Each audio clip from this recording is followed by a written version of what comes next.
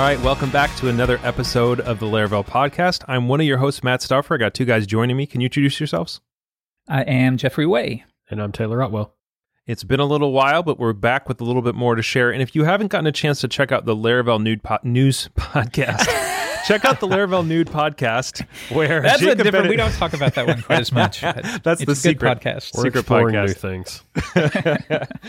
Check out the Laravel News podcast. Oh my gosh, every time now. News podcast where Jacob Bennett and Michael Dorinda basically be Australian and Illinoisian and tell you all the greatest and latest news that's going on with Laravel. So because they're covering that so well, we're going into off the beaten track a little bit, talking about a few kind of broader topics. So what we did was we put out a request on the Twitter account and said, hey, folks, what do you want us to talk about? And we picked a couple interesting ones that we just wanted to... This is like the reader grab bag or whatever you call it on your podcast, Jeffrey. So the first one at the top of the queue is something we hear about all the time, not just in this particular request, which is, can Laravel be used for big apps? And sometimes this comes in the same conversation of, well, you know, if you want to do enterprise, you should use this framework. Or if you just want to do a cute little thing, you use Laravel. You know, there's all these kind of like statements and perceptions that people have and make about this. So before we go anywhere else, I would ask, like, what is... And do we know what is the definition of an enterprise app? Like if someone, and again, trying to give as much grace as possible to the person who actually thinks there's a distinction. What makes an enterprise app? Is it about lines of code? Is it about dependencies? Is it about security? Is it about traffic? Like what makes something a big app and or an enterprise app? Do you guys have a sense for that? I really don't. So I basically have the same question. From afar, I would just say an enterprise app is something I imagine that's really, really big. I don't know. It's an interesting distinction that people always make. I mean, for as long as I can remember, even back in the CodeIgniter days, you had this idea that CodeIgniter is for these sorts of hobby projects. Mm-hmm. But then if you're on the enterprise level, you're going to reach for Zend or you're going to reach for Symfony. And I feel like even after all those years, I can't quite figure out what specific features or functionality do they have that make them suitable for enterprise, and what would CodeIgniter not have, or what does Laravel not have? Is it related to the fact that Zend has a big company behind it, and whereas with Laravel, you know, like everyone's just going to keep creating threads about what happens when Taylor dies? Is that the kind of idea? Like this is open source, it's kind of rickety. You're not sure what the state of it is. You're not sure if it's going to be abandoned. And with the Zend, maybe if you have a big company behind it, maybe you can depend upon it more. Maybe. I don't know. I have the same question as everyone else. Yeah, I think most people mean lots of classes, I guess. You know, lots of code, lots of lines of code. And I think that the answer is, you know, obviously I'm going to say yes, it can be used for big apps. One, because it has been used for big apps in the past. So we already know it's true, basically. But then also I think that, you know, Laravel is good for any app that PHP is good for. So Laravel gives you a good routing system and a way to route requests to classes. And sort of beyond that is really up to you. You know, once you're past the controller, you basically have total freedom to do whatever you want to do. So it's up to you in terms of if your app is going to be scalable in terms of complexity. And also, I think Laravel is kind of uniquely qualified and better at making big apps than other PHP offerings right now for a few reasons. One, because when people start talking about big apps, a lot of times there's dependency, complexity, and Laravel's dependency injection container is really good and it's really thoroughly baked in throughout the entire framework. When you talk about complicated apps, a lot of times you're also talking about needs like background job processing, and Laravel has, you know, basically the only baked in queue system out of any major framework in PHP. And then of course there's event broadcasting and other features that I would say are more kind of on the big app side of things. So not only can it be used for big apps, I think it's uniquely better for big apps than other alternatives out there in PHP right now for those reasons. And I think it's just a little misleading because it is easy to get started with and has a very simple starting point in the sense that it has a single routes file you can kind of jump into and start hacking around on. But it also scales up, you know, with your needs and with your team's needs in terms of complexity. So yeah, that's kind of my take on it. Everyone kind of tends to think their app is a special snowflake, you know, that has these very unique requirements that have never been required in the history of web apps. But the vast majority of applications don't have unique requirements and they don't really have unique needs. And, Laravel and many other frameworks really are going to be a good fit for them. But I think Laravel's the best option in PHP right now for a big, sophisticated application.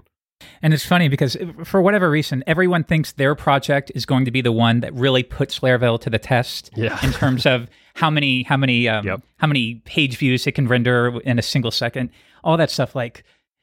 If you need to worry about that, you're at such a high level, and you will know if you need to worry about that or not. But I'd say 99% of projects will never even get close to that point. So it's almost like, to be frank, it's almost like a sense of vanity that you think the project you're working on right now is something that really needs to worry about that, because you're probably not even close. Yeah, and we're assuming developers don't approach projects in a rational way, even though we think they might.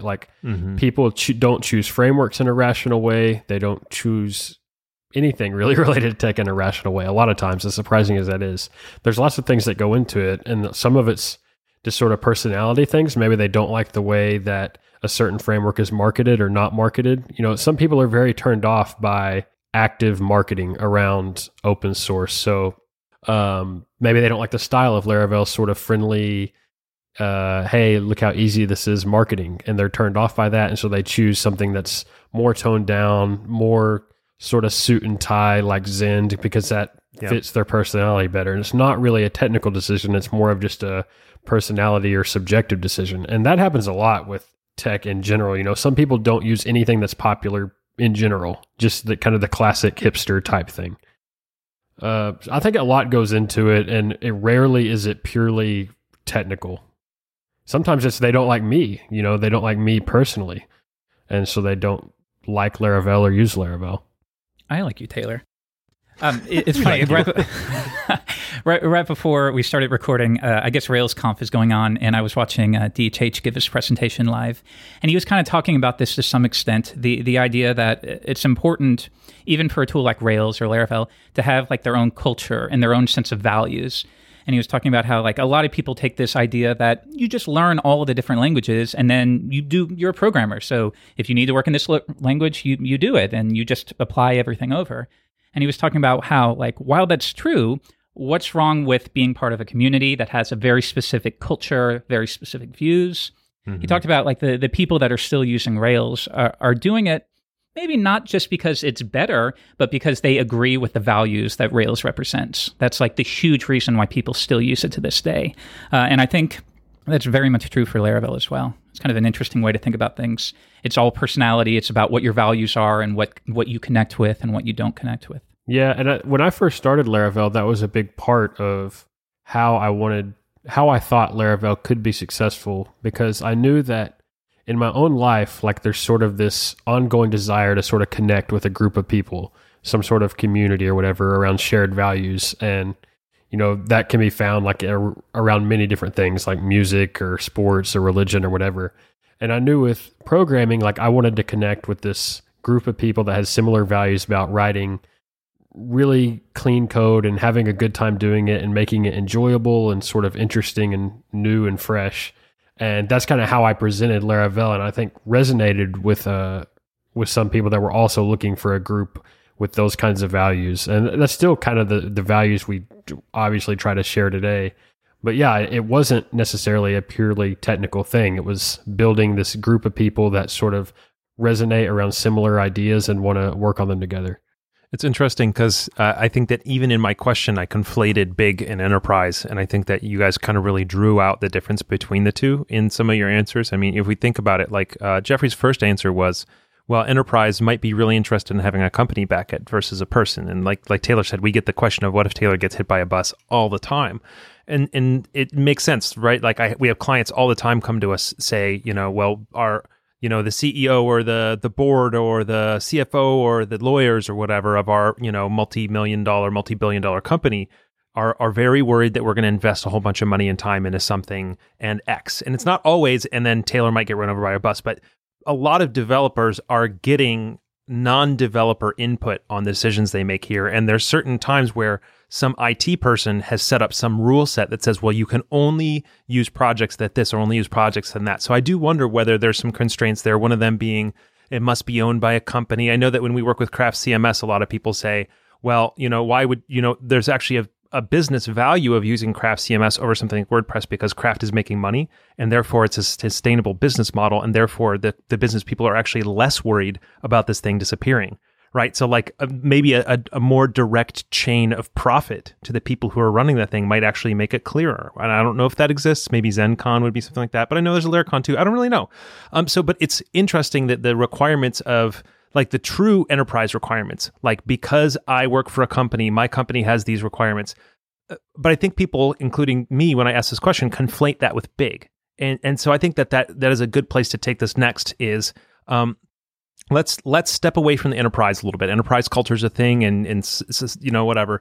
Let's talk about big. So the thing that you mentioned, Taylor and Jeffrey both, is that a lot of people come along and say, oh, well, mine's going to be the one that finally pushes those bounds, right? I'm going to run into the traffic issues and stuff like that. So first of all, like I know that we can't say a lot of the names of big sites that are running on it, but I feel like, is there anything we can do to kind of like just I know several of them because I'm under NDAs with several of them, who've talked to us about doing some work with us. But there's like millions and millions and millions and hundreds of millions of page views sites running on Laravel. There's like Alexa top 500 sites running on Laravel. There's what's the big group of all the businesses in the US? I can't remember the name of it. Fortune 500. There's Fortune 500 companies running on like multiple Fortune 500 companies whose websites are on Laravel. Like, are there any things that you guys can share, like to say, like, hey, look, this is a proven thing. Like, we've got big stuff running through here. I'm trying to think of some of them. I mean, it's like Vice Video launched one. Various video game sites like Fallout 4 had their landing page on Laravel. Other stuff like that, but it sort of never seems to be enough, and it sort of becomes this treadmill of I have to give one more proof that it sort of can work, and I just wonder like what's really underlying the question, like. Do they want to know that if I build my big app on Laravel, will it be infinitely maintainable and clean? And no, Laravel won't automatically make your app amazing to maintain for 10 years. I don't know if it's like trying to sort of skirt responsibility for you also having to do a lot of effort to like make your app enjoyable to maintain or what, but it's a little confusing to me. A bad programmer can write a bad app with any framework, right? Like nothing's going to rescue you from that. Not saying that the person asking is necessarily bad, but like, and I think that's a great point that you made earlier, Taylor. We should go further into is that with Laravel, like, yeah, okay, Laravel has its own conveniences, but at some point, every single app is basically just getting into you're just writing PHP, right? Like, and especially at this level, when you're talking about hundreds of thousands of lines of code, like the vast majority of the stuff that it's dependent there is going to be just PHP code, right? Like, yeah, once you let's just take like a Laravel app, Laravel new, whatever. Once you're at the controller method in your controller class, everything else is up to you. So whether you use the validator or whether you even use Eloquent at all, or whether you use anything in Laravel is entirely up to you. So it was your choice to do whatever you did past that point. So it's not Laravel making you do any one particular thing. So that's sort of the point where you're going to have to, turn your thinking cap on and really plan out how to do a big project, because as far as the framework's concerned, the framework is going to be a much smaller concern than your actual code. The framework is going to be routing, session, some caching, some database calls, but you're the one that's going to have to like figure out the domain problems of your app, which is going to be way more complicated, I think, than any framework problems you're going to have. Just how is this app going to work? How's it going to provide value for our customers or whatever? Those are all like much bigger questions, I think, than worrying about can Laravel be used for, quote, big apps. Well, one of the questions we got on Twitter was how to build big sites with Laravel: scaling, deployment, database structure, load balancing. So let's say someone's on board, right? Laravel can be used for big apps, period. It's good. So what are some considerations that you'd have? So if you are taking, a default app out of the box and you Laravel new it and you build you some basic stuff, and then someone says, all right, this app that you just built needs to be able to handle, 1 million hits a week next month. What are the first things you would look to start kind of hardening it against that kind of traffic? Really simple things you could do is just make sure you're using a good cache or session driver. So probably want to use something like Memcached or Redis or something that you can centralize on one server on Elasticache if you're on AWS or whatever. You're also probably going to want to use a load balancer. And PHP is really easy to deploy this way, to put a load balancer up and to make a few PHP servers and alternate traffic between them. PHP makes it really simple to do that kind of scaling. And then at the Laravel level, make sure you're using config cache, make sure you're using the route cache, make sure you're doing composer, dump, autoload, optimize, really simple things you can do to sort of boost your application a little bit. Jeffrey, I know Laracast is pretty huge and you kind of are in there day in, day out. So I know you're super focused on making sure it's performant. Especially related to maybe, let's say, databases and deployment. Can you give me any kind of tips that you have there for people who are building new kind of high traffic apps that you've learned from developing Laracasts? Yeah, Laracast is surprisingly high traffic if you look at the numbers. And I can tell you, not doing that much. Just to be perfectly frank, beyond what Taylor said, a lot of that stuff is kind of the fundamentals of using config cache. A lot of people just deploy and stick with the file-based cache driver.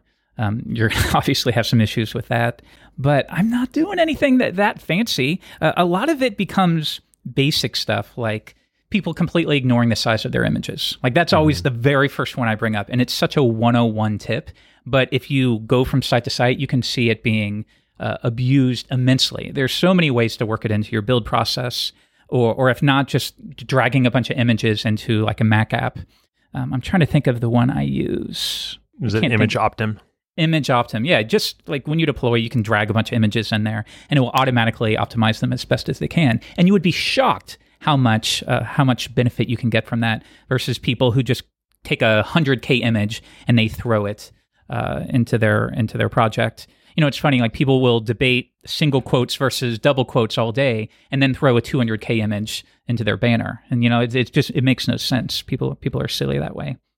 I think another great thing to do is separate out your database from your web server. If you're building anything, that you care about in like a real way, it can be good to do that. And it's sort of, if you don't do it from the start, it can be kind of, scary to make the transition because now you've got to move your live database to another server. But there are tools out there to make it pretty easy. There's even free packages out there to make it pretty easy to back up your database. So that's always been really nice for me to have that on a separate server. So definitely if you're getting started, do that because it just makes it easier to do that scaling where if you want to add a second web server, you don't have this sort of funky situation where you have one web server talking to another web server because it has your database and all that other stuff where now if you want to upgrade PHP, you've got to upgrade PHP on the same server that your live database is running on. And just scary situations like that will help you avoid. Are you guys using a lot of caching on your common Eloquent queries? Yeah, I do quite a bit. I really don't on Forge. I wondered about Forge because with Forge, each query is going to be unique per user, right? So versus with Jeffrey, where there might be like a page that lists out all of the episodes in this, and you might have 10,000 people hit that same page. With Forge, it's more 10,000 people each seeing a totally different list, right? Yeah, it is very dynamic. The one thing I do cache is the list of invoices from Stripe because that's a Stripe API call we have to make. So we do cache that. Me too. But other than that, I don't think I really do any caching. So Jeffrey probably has more insight on that. Well, I have a lot of this stuff on the forum because the forum just gets hammered. You'd be surprised how popular that forum is. I won't be surprised because it shows up in the top results of everything. I know. I do love finding my own forum when I'm Googling for my own ignorance. Right. Like, I'll go to my own website to figure out how to do something, which is a great feeling. But I do have some queries related to the forum that are pretty intense. A lot of like multiple joins, pulling in stuff.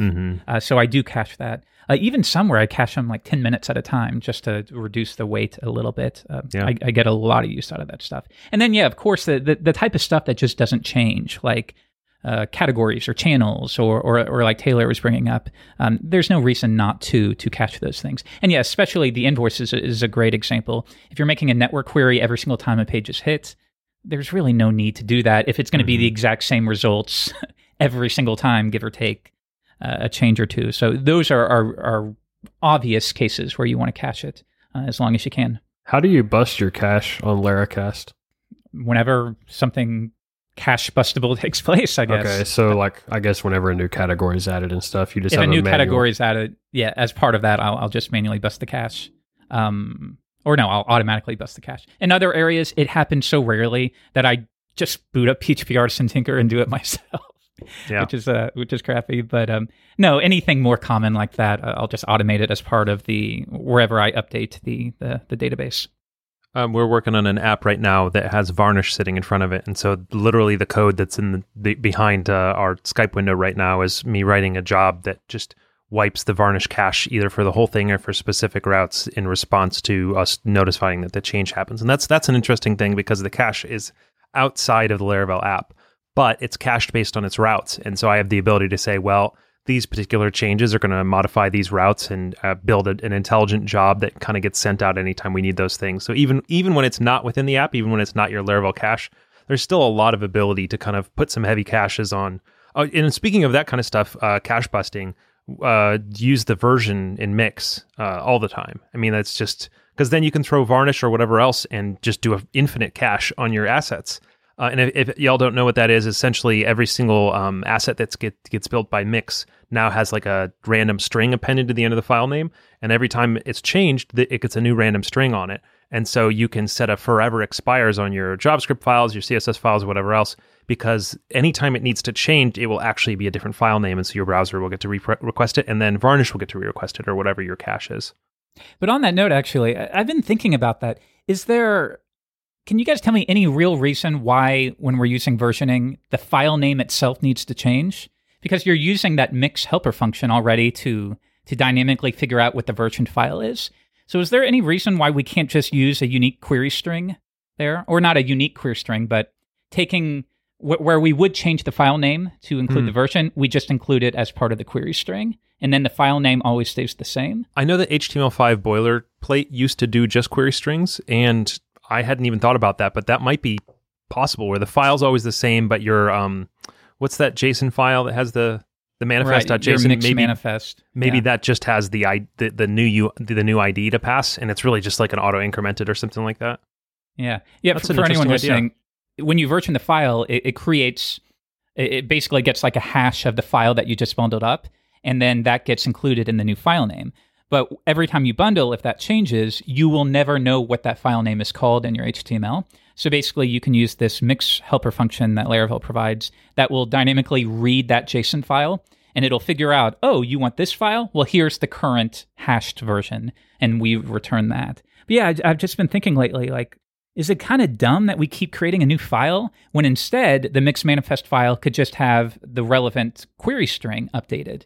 So I Googled real quick, and there's a thing from Steve Souders, who is the guy who originated the 13 rules of make your websites faster, whatever they were, the whole less HTTP requests. And it's called Revving File Names Don't Use Query String. I haven't read it yet. High Performance Websites. I haven't read it yet, and it is 9 years old. My gut, now that I'm seeing him talking about Squid, I've worked with Squid before, which is like a pretty old cache, but a lot of stuff that works for Squid also works for Cloudflare. So I'm guessing Cloudflare is either using Squid or adopted Squid's terminology. And I do think, and I also did a whole bunch of work with one of our clients who's writing custom Varnish rules right now. And I do remember that stripping query strings is a thing that happens sometimes, and especially when it doesn't matter. For example, in the case of assets, I think it may be a thing that things do by default. So he's digging through here in Squid and proxies and stuff like that. I think basically what he's saying is your proxy administrator could go and teach the proxy to care about query strings, but all of them ignore them by default. So by choosing to use it with query strings, you're opening up a whole bunch of opportunities where it doesn't work the way you're expecting. I've been using Cloudflare quite a bit recently. Mm-hmm. The whole Laravel website is behind Cloudflare, heavy Cloudflare caching. That very few requests actually hit the real server, mainly because it's all static, documentation. But I'm a big fan of that, especially when you're scaling out web servers. If you're using, some kind of Cloudflare SSL, or I think Amazon has a similar SSL service now, makes it so much easier to add a web server because you don't really have to think about your certificates as much, putting the certificate on every server, especially since you can just use like a self-signed certificate if you're using the Cloudflare Edge certificates. So that's something to look into and is free to get started with, and has some nice features for scaling. I helped some folks at this thing called the Resistance Manual, which is a wiki about basically all the, sorry to be mildly political for a second, all the negative impacts of a Trump presidency and how to kind of resist against those things. And so they wanted to gather that information together. And I said, well, I can help. I'm a tech guy. And they're like, well, do you know MediaWiki, which is the open source platform behind things like Wikipedia? And I said, no, but I can learn it. Turns out it's like really old school, janky, procedural PHP. So I was like, yeah, I can handle this. But it's also just extremely dumb in terms of how it interacts with the database. And so when you're getting, millions of hits like they were on day one, we had like an 8-core, hundreds and hundreds and hundreds of dollars a month DigitalOcean box, and it was still just tanking like a couple times a day. That the caches were getting overflowed and all this kind of stuff. And so I threw Cloudflare on it, hoping it would be magical. And the problem with that is it's not Cloudflare's fault, is because Cloudflare or Squid or Varnish needs to have some kind of reasonable rules knowing when things have changed. And for anyone who's never dealt with them before, there's a sort of complicated, but hopefully not too complicated dance between your proxy and reading things like expires headers and e-tags and all that kind of stuff from your website. And so if you throw something like Cloudflare or something like that on and it's not working the way you expect, the first thing to look at is both the expires headers and the cache length headers that are coming off of your server pre-Cloudflare, and then also what that same response looks like when it's coming back after going through Cloudflare. And Cloudflare or whoever else will add a couple other ones, like did it hit the cache or miss the cache, and what's the expires header, but what's the Squid expires header. So there's a lot of headers that give you the ability when it just seems like it's not working the way you want, and there's only like 3 configuration options in Cloudflare. Well, then what do? Go look at your headers, and I bet that 15 minutes of Googling about how Cloudflare headers work and Squid headers work, and then inspecting all your headers before and after they hit Cloudflare, and you'll be able to suss out the problem. All right, so we talked databases, we talked load balancing a little bit, deployment. So if anybody's not familiar with zero downtime deployment, just a quick introduction for how it works. If you use deployment in something like Forge, the default response when you push something new to your GitHub branch is that it hits git pull, composer install, PHP artisan migrate, or whatever. So your site could theoretically be down for seconds while that whole process runs. And so if you're worried about that, you can run PHP artisan down beforehand and PHP artisan up afterwards. So when it's down, instead of throwing an error, you just see like a, hey, this site is temporarily down kind of thing. But if you're in a circumstance where that's a problem, you might want to consider something like Capistrano style or Envoyer style zero downtime deploy. Look somewhere else for a much longer explanation, but essentially every time a new release comes out, it's cloned into a new directory. The whole installation process is run there. And only once that's done, then the public directory that's getting served is symlinked to that new directory instead of the old one. So you end up with, the last 10 releases, each is their own independent directories, and you can go back and roll back to a previous directory. And Taylor's Service Envoyer is basically a really nice user interface in front of that. So that, for me, has always been the easiest way to handle deploys in a high kind of pressure, high traffic, high load situation is just to use Envoyer or Capistrano. Are there any other experiences y'all have had or tips or anything about how to handle deploys in high traffic settings where you're really worried about, those 15 seconds or whatever? Is there any other considerations we should be thinking about or anything? That's the extent of my experience. I haven't had anything that was more demanding than using Envoyer. Well, I'm sure there is, for people that are deploying to thousands of servers. But for me, when I'm just deploying to 4 or 5 servers, Envoyer has been a pretty good bet. Yeah, and hopefully if you are deploying to 1,000 sites, then you've got a server person who's doing that. Like we're talking DevOps for developers here, right? Like when you're running the minor server, when you're running a multi-billion-dollar product. And the client I've been talking to, where we're working with all this kind of Varnish stuff, I didn't set up Varnish. My client set up Varnish and took care of all that stuff, and he just kind of asked me for input in this kind of stuff. So I definitely would say, like, there's definitely a limit at which, people often lament, like, how many responsibilities are put on the developer these days. I don't think we all have to be IT people capable of running servers for, a 1,000 server setup for some massive startup or something like that. But I think that, like, this whole, how do I handle a thing big enough that 15 seconds of downtime while a migration and Composer install run, I think that's often within our purview. And I think something like Capistrano or Envoyer is, for me at least, it's been a good fix. The only situation I have not had to run into, which I've heard people ask about online, I want to see if y'all have any experience there, is what if you do a rollout and it has a migration in it and then you need to roll back? Is there an easy way to do the migrate rollback in an Envoy rollback command, or should you just go Envoy rollback SSH in and then do PHP Artisan migrate rollback? Sort of my view on that recently, like over the past year, has been that you would just never roll back ever, and you would always go forward. So because I don't know how you roll back without losing customer data. So it's a lot of times not really feasible to roll back. If you, let's just pretend you could, then yes, there's no real easy way to do it in Envoy. You would just kind of have to SSH in and do PHP Artisan rollback, like you said.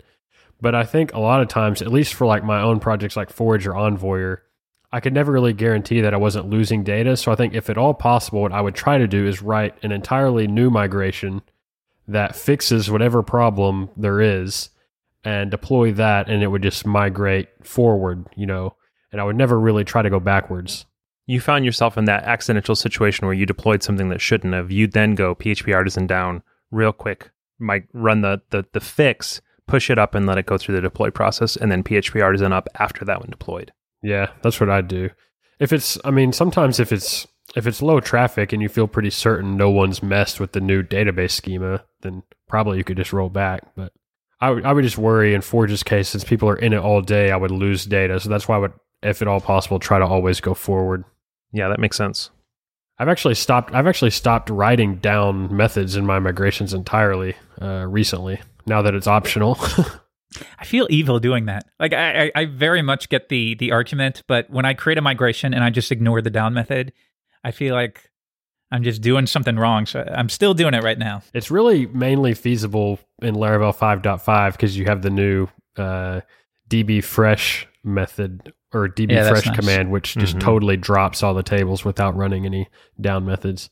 And I end up doing that manually all the time anyway, because at least in development, the most often when I want to do refresh, it's often in context where I still feel comfortable modifying old migrations.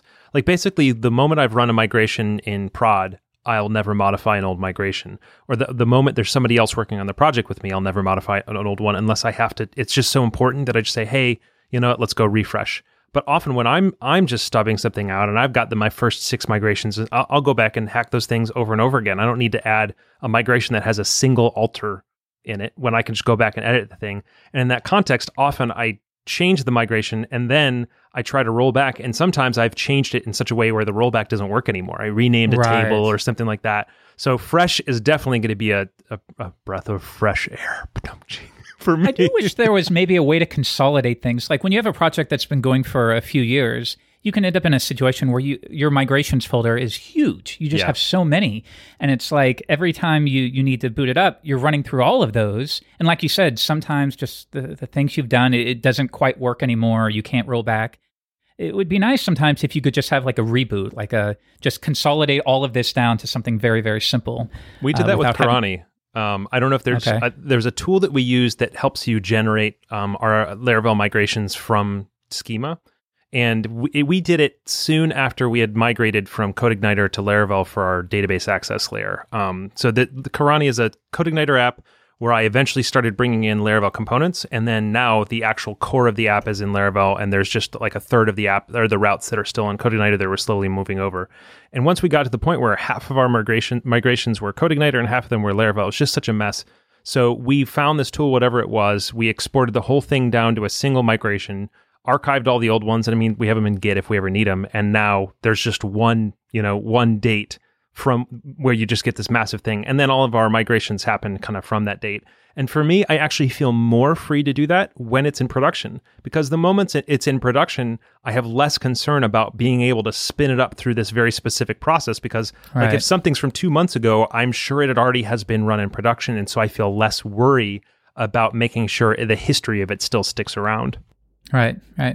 All right. So the next question we have coming up is, I would like to hear about how you all stay productive. And we've talked on and off at various times about what we use. I know we've got some Todoist love, and I know we've got some Wunderlist love. I have some thoughts about calendars versus to-do lists, and I also saw something about Microsoft buying and potentially ruining Wunderlist. So what do y'all use, and what happened with Wunderlist? To-do lists are dead now that Wunderlist is dead. Yeah. So what happened? Wunderlist was my preferred to-do list. I just thought it looked pretty good. And Microsoft bought them, I think, that was actually a little while back that they bought them, but now they finally announced what they're actually doing with it. And they're basically shutting down Wunderlist and turning it into Microsoft To Do, which doesn't look a lot like the old Wunderlist and doesn't have some of the features of the old Wunderlist. But I mean, it looked okay, it seemed fine. So what I've done is migrated to Todoist rather reluctantly, but it's working out okay. This cracks me up. Isn't this funny? Like Wunderlist is going to be around for a very long time, but just the idea that they are shutting down, it's almost like you feel compelled. We've talked about this with other things too, where it's like you suddenly feel like, well, I need to migrate. We talked about this with Sublime. Like if we found out tomorrow Sublime is dead in the water, but you can still use it as long as you want, even though it would still work great, you would have this feeling like, well, I got to get over to Atom, or I got to start moving on because this place is dead. Even though Wunderlist is going to work for a long time. As soon as the same way. As soon as this was announced, I basically deleted Wunderlist off my computer, which makes no sense, but it's so true.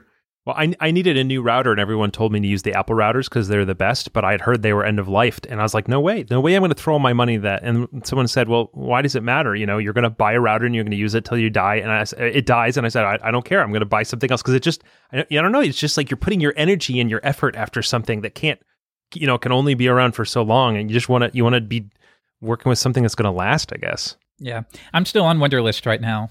I'm hearing. If you guys are familiar with Things, that was like the big to-do app years ago. Yeah. And then they've been working on Things 3, the third version, for years. It's been so long that people joke about it. It's almost like that new version of, what was it? There was some Duke Nukem game that had been in development. Duke Nukem Forever. Yes, for like 10 or 15 years, and it finally came out. It's looking like next month Things 3 will be out, and I'm hearing it's like the prettiest to-do app ever made. I'm hearing really good things. So I was hoping to get in on the beta, but they skipped over me. So I'll experience it in May, but I'm excited about it.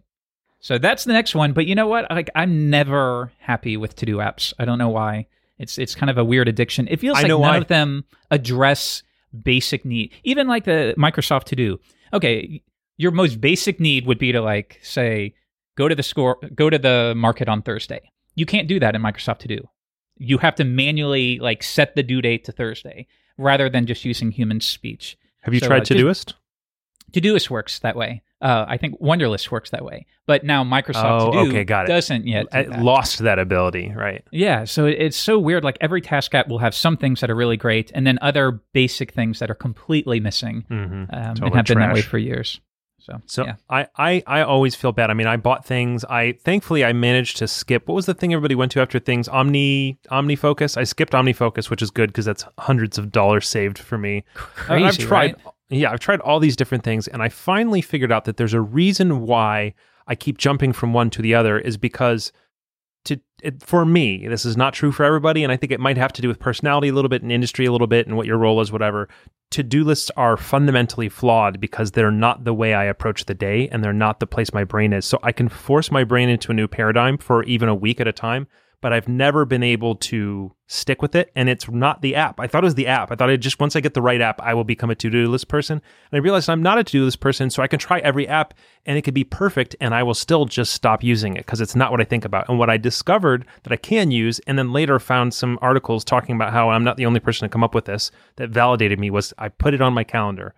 And so if I need to do something, I put it on my calendar and then it gets done. And if I don't put it on my calendar, it doesn't get done. End of story. And it's so effective for me that my wife knows at this point that if she asks me to do something and I don't immediately pick up my phone and put it on my calendar, she knows it's not going to get done because that's how things happen.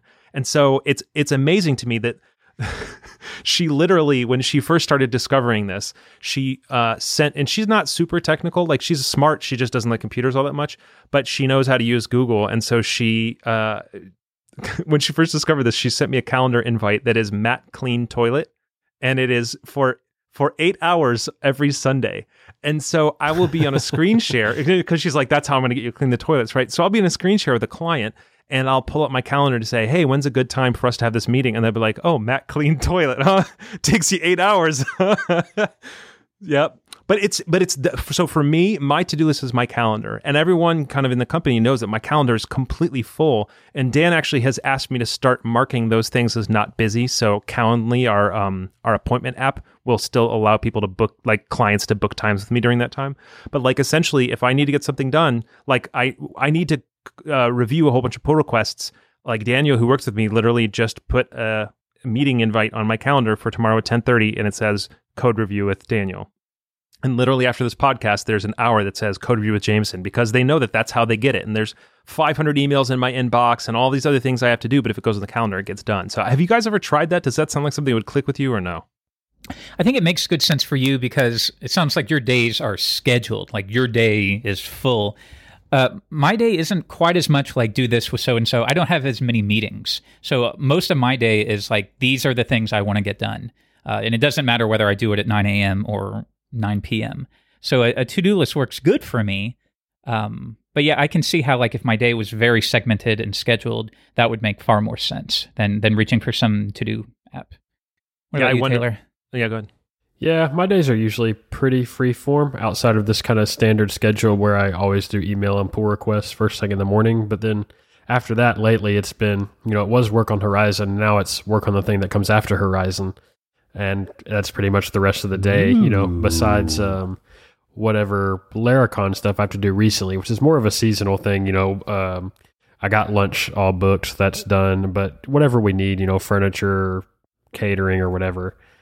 But yeah, then I pretty much just work on one thing throughout the day. So I don't really switch context like that a lot. But I was so despondent at the Wunderlist announcement that all Friday afternoon I wrote a Chrome extension that when you open a new tab, it opens this custom to-do list that I wrote in Vue.js and, HTML. And it uses the Chrome sync to sync it across my Chrome account to all my laptops or whatever. So every new tab has a to-do list. But even that, I was still not happy with it and deleted it for that whole afternoon and went with Todoist. Anyway, but I'd forgotten about the Chrome extension thing. I need to open source. Every developer has to make their own to-do list at some point in their lives. Yeah. That's interesting about the calendar, though. I want to get Calendly because it looks like a really cool app and try some more calendar stuff because I haven't really dug into that as much as I could. Yeah, I use BusyCal for my desktop app. I know that I think I use Fantastic Cal on the phone or something. A lot of people love that. The thing that we like about Calendly is that it gives me a public link that syncs up to my my Google Calendar. And so when we need to schedule things, like we're in the middle of hiring right now or with client meetings, I just send them to my Calendly link. And I just say, go here and schedule a time with me. And it's synced up with my Google Calendar. And it shows them all the times. And I could say, go schedule a 60-minute meeting. And I give them the 60-minute meeting link or a 5-minute meeting, whatever. And you can put different rules around each. So I teach Calendly, when do I drop my son off at school? And when do I, drive from my home office to my work office, all this kind of stuff, so that it knows when I'm available. And then, because we just wasted so much time between Dan and me trying to get our calendars in sync. So that's what I love about Calendly. What really sold you on BusyCal over just Apple Calendar or whatever?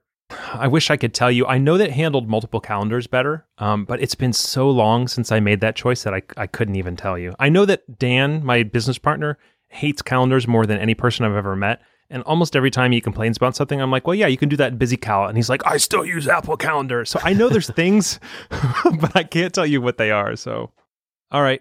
So one last question before we go for the day. Sahib asked, it would be nice to hear why you guys are programmers. Is it just something you love and enjoy? Is it just a way to put bread on the table? Is it passion? What is it that make you want to be programmers? I'll go first. I fell into it. I think we're being disingenuous if we don't say that to some extent, but I know even from when I was a kid, I love the act of solving puzzles. I remember I had this Sherlock Holmes book, and it's one of those things where every single page is some little such and such happened, so somebody was murdered, and then Sherlock Holmes points to so and so and says, "You're the person who did it." And the last sentence is always, "How did he know?" And that was like my favorite book. I would go through it every day and try to figure out how did he figure out that this was the guy who robbed the bank or whatever it happened to be. So between that or I played guitar for over a decade and I went to school for that, it's all still the same thing of like trying to solve puzzles, trying to solve riddles, trying to figure out how to connect these things. you may not know with guitar, but the same thing is true, like puzzles, and you start learning about shapes on the guitar and how to transpose this to this and how to play this scale in 8 different ways. It's still like the same thing to me, is figuring out how to solve these little puzzles. And so for programming, I feel like it's the perfect mix of all of that. There needs to be some level of creativity involved for me to be interested in it.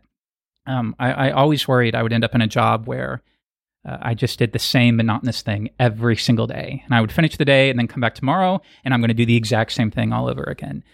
So there needs to be some level of creativity there, which programming does amazingly well, or offers amazingly well. Although my mom would never know. I think she thinks I gave up on music and went to this boring computer job.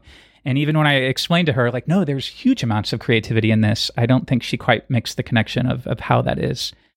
So yeah, between the creativity and solving puzzles and making things, it's a perfect mix for my personality. I was always really into computers and games and stuff growing up, so it was pretty natural for me I majored, in IT in college, but I didn't really get exposed to the sort of the fun side of programming and open source stuff until after college, when I started poking around on side projects and stuff like that. So I did kind of fall into this side of programming, where you're programming for fun and as a hobby and working on open source after I graduated. But I was always kind of interested in looking back, sort of things that are similar to programming. So like into games like SimCity and stuff like that, where you're planning out, your city and sort of a lot of the similar things that you do when you're building a big project or whatever, a big enterprise project, lots of sort of planning and trying to get just the right structure or whatever. So I was kind of always into that thing and just sort of naturally followed that path later in life. My brother and I started a bulletin board service out of our spare bedroom when we were in elementary or middle school or something like that. And he's 3.5 years older than me, and he's a little bit more kind of intellectual than I am. So he learned how to code the thing. So he's like, well, why don't you be the designer? And that kind of trend just kept up. When he learned how to make websites, he'd be like, well, I'm going to make websites and you be the designer. And so I kind of had this internalized idea that A, I was interested in tech, but B, I was the design mind. And the thing is, I'm not a very good designer. The only reason I kept getting into design is because I had I was creative. I was a musician and stuff. But also because my brother already had the programming skills down. And so he needed a designer, right? And so I think that I went off to college. By that point, I already had a job as a programmer. I already had my own clients doing, front-end web development, basic PHP, WordPress, that kind of stuff. But I was like, well, I need to become a better designer. So I went off to college for design, and I just realized I'm not a designer. So I left, and I went off and I did English, and I worked with people, and I worked for a nonprofit, having thought, oh, that's not my thing. And then I kind of did a turnaround when I left the nonprofit. My wife went back to school, and I needed to pay the bills. So there's a little element of paying the bills. I was like, well, I know that web development pays well, so I'll go back to that. And just discovered that I love web development. It is fulfilling, and it is satisfying. It is creative. It's using your brain in all these really interesting ways. Each one is a little bit the same, a little bit unique. There's all these really great things about it. I mean, remember, one of the things that drove me nuts about my previous work, both in design and in working in a nonprofit, is there was no sense of whether you did a good job or not. There's no sense of when something's done. It's just very kind of vague and vacuous. And with this, it's there's a defined challenge, and when it's done, and whether you did a good job or not. And I was just that was huge. That was so foundationally helpful for me. And so I think just kind of being able to approach it and realize that it is creative, but it's creative, and it is well defined. It is a little concrete. It's a challenge, all those things together, I think, for me. And it turns out that it wasn't just a way to make money. And I've also since discovered, now that I run a company, that I also have all the people aspects here, right? It's about relationships. It's about communities. I mean, we've talked about that a lot in this episode. And running a company is about hiring and company culture and all this kind of stuff. So I get to kind of, especially at the level of tech that I get to do day to day, whether it's open source or running a company, I feel like it's all of the best together in one world. So Matt, how did you go from taking on smaller projects when you went back to web development to suddenly running Titan? How do you get there? What happened? Were you getting more projects than you could handle? The opposite. I had no work. I worked at a co-working space in Chicago, and I'd only have about 10 hours a day, 15 hours a day filled because I didn't know anybody, and I hadn't been doing anything in the industry for 6 years. So I said, well, you know what? When I worked for a nonprofit, there was this need I had, and I still work for the nonprofit part-time at that point. So I just started building an app, and I built an app by hand while I worked for the nonprofit in PHP, and it was terrible. And then I was like, oh, I've heard about this framework thing. And so I tried building it in Cake PHP, and it was terrible. And so those experiences matured me a little bit. And so by the time I was now kind of going solo as a developer, every free moment I would have outside of the contract work I had, I would go learn CodeIgniter. My buddy Matt had learned Expression Engine and said, hey, check out CodeIgniter. I think you might like it. So I learned CodeIgniter, and I did all this work in CodeIgniter, and I built this whole app, which is Karani, the thing we're talking about today. And I built Karani, and I made it for myself, and then my friends wanted it, and so then I made it for my friends, and then it was costing me money to upkeep, so I learned how to charge them money. And Stripe was brand new at that point, so I almost went with Stripe, but I ended up going with Braintree, all this kind of stuff. So I got into big and software as a service app development through there. And then right at that same time, I was teaching my buddy all about modern web development, HTML5 boilerplate, all this kind of stuff after work one day. And this guy walks over, the one guy in my co-working space I'd never met, who was always in this closed office. And he's like, are you a developer? Are you looking for work? And I was like, yeah. And he's like, I need you. Would you consider working for me? And I played it all cool, but I was like, yes, please. I need work. I only have 10 hours of work a week right now. And it was Dan. And so Dan and I worked together on this massive project for a year.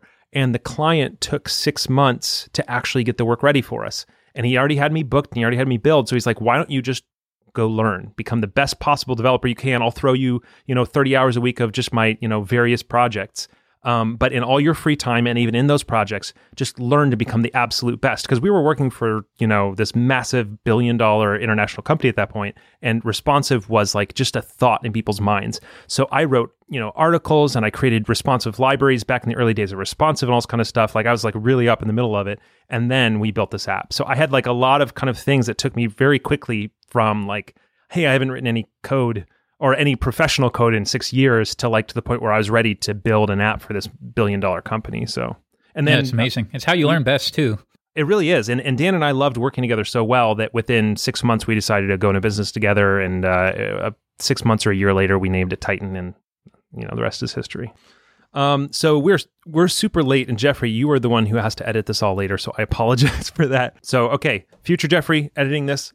I'm going to do you a favor, call it a day for now. So guys, it's been a ton of fun. Everyone who submitted questions to us on Twitter, the ones we didn't get to today, they're still on our Trello board. We'll get to some of them next time, but keep sending us stuff for us to talk about. And like I said, the Laravel News Podcast is doing a fantastic job of keeping you up to date on a regular basis with news, so definitely tune in there for that. But we're going to be talking about more long form stuff. So when you got questions for us, send them to us, either our personal accounts or the Twitter account for the podcast, and we'll try to get to them when we can. So until next time, it's Laravel Podcast. Thanks for listening.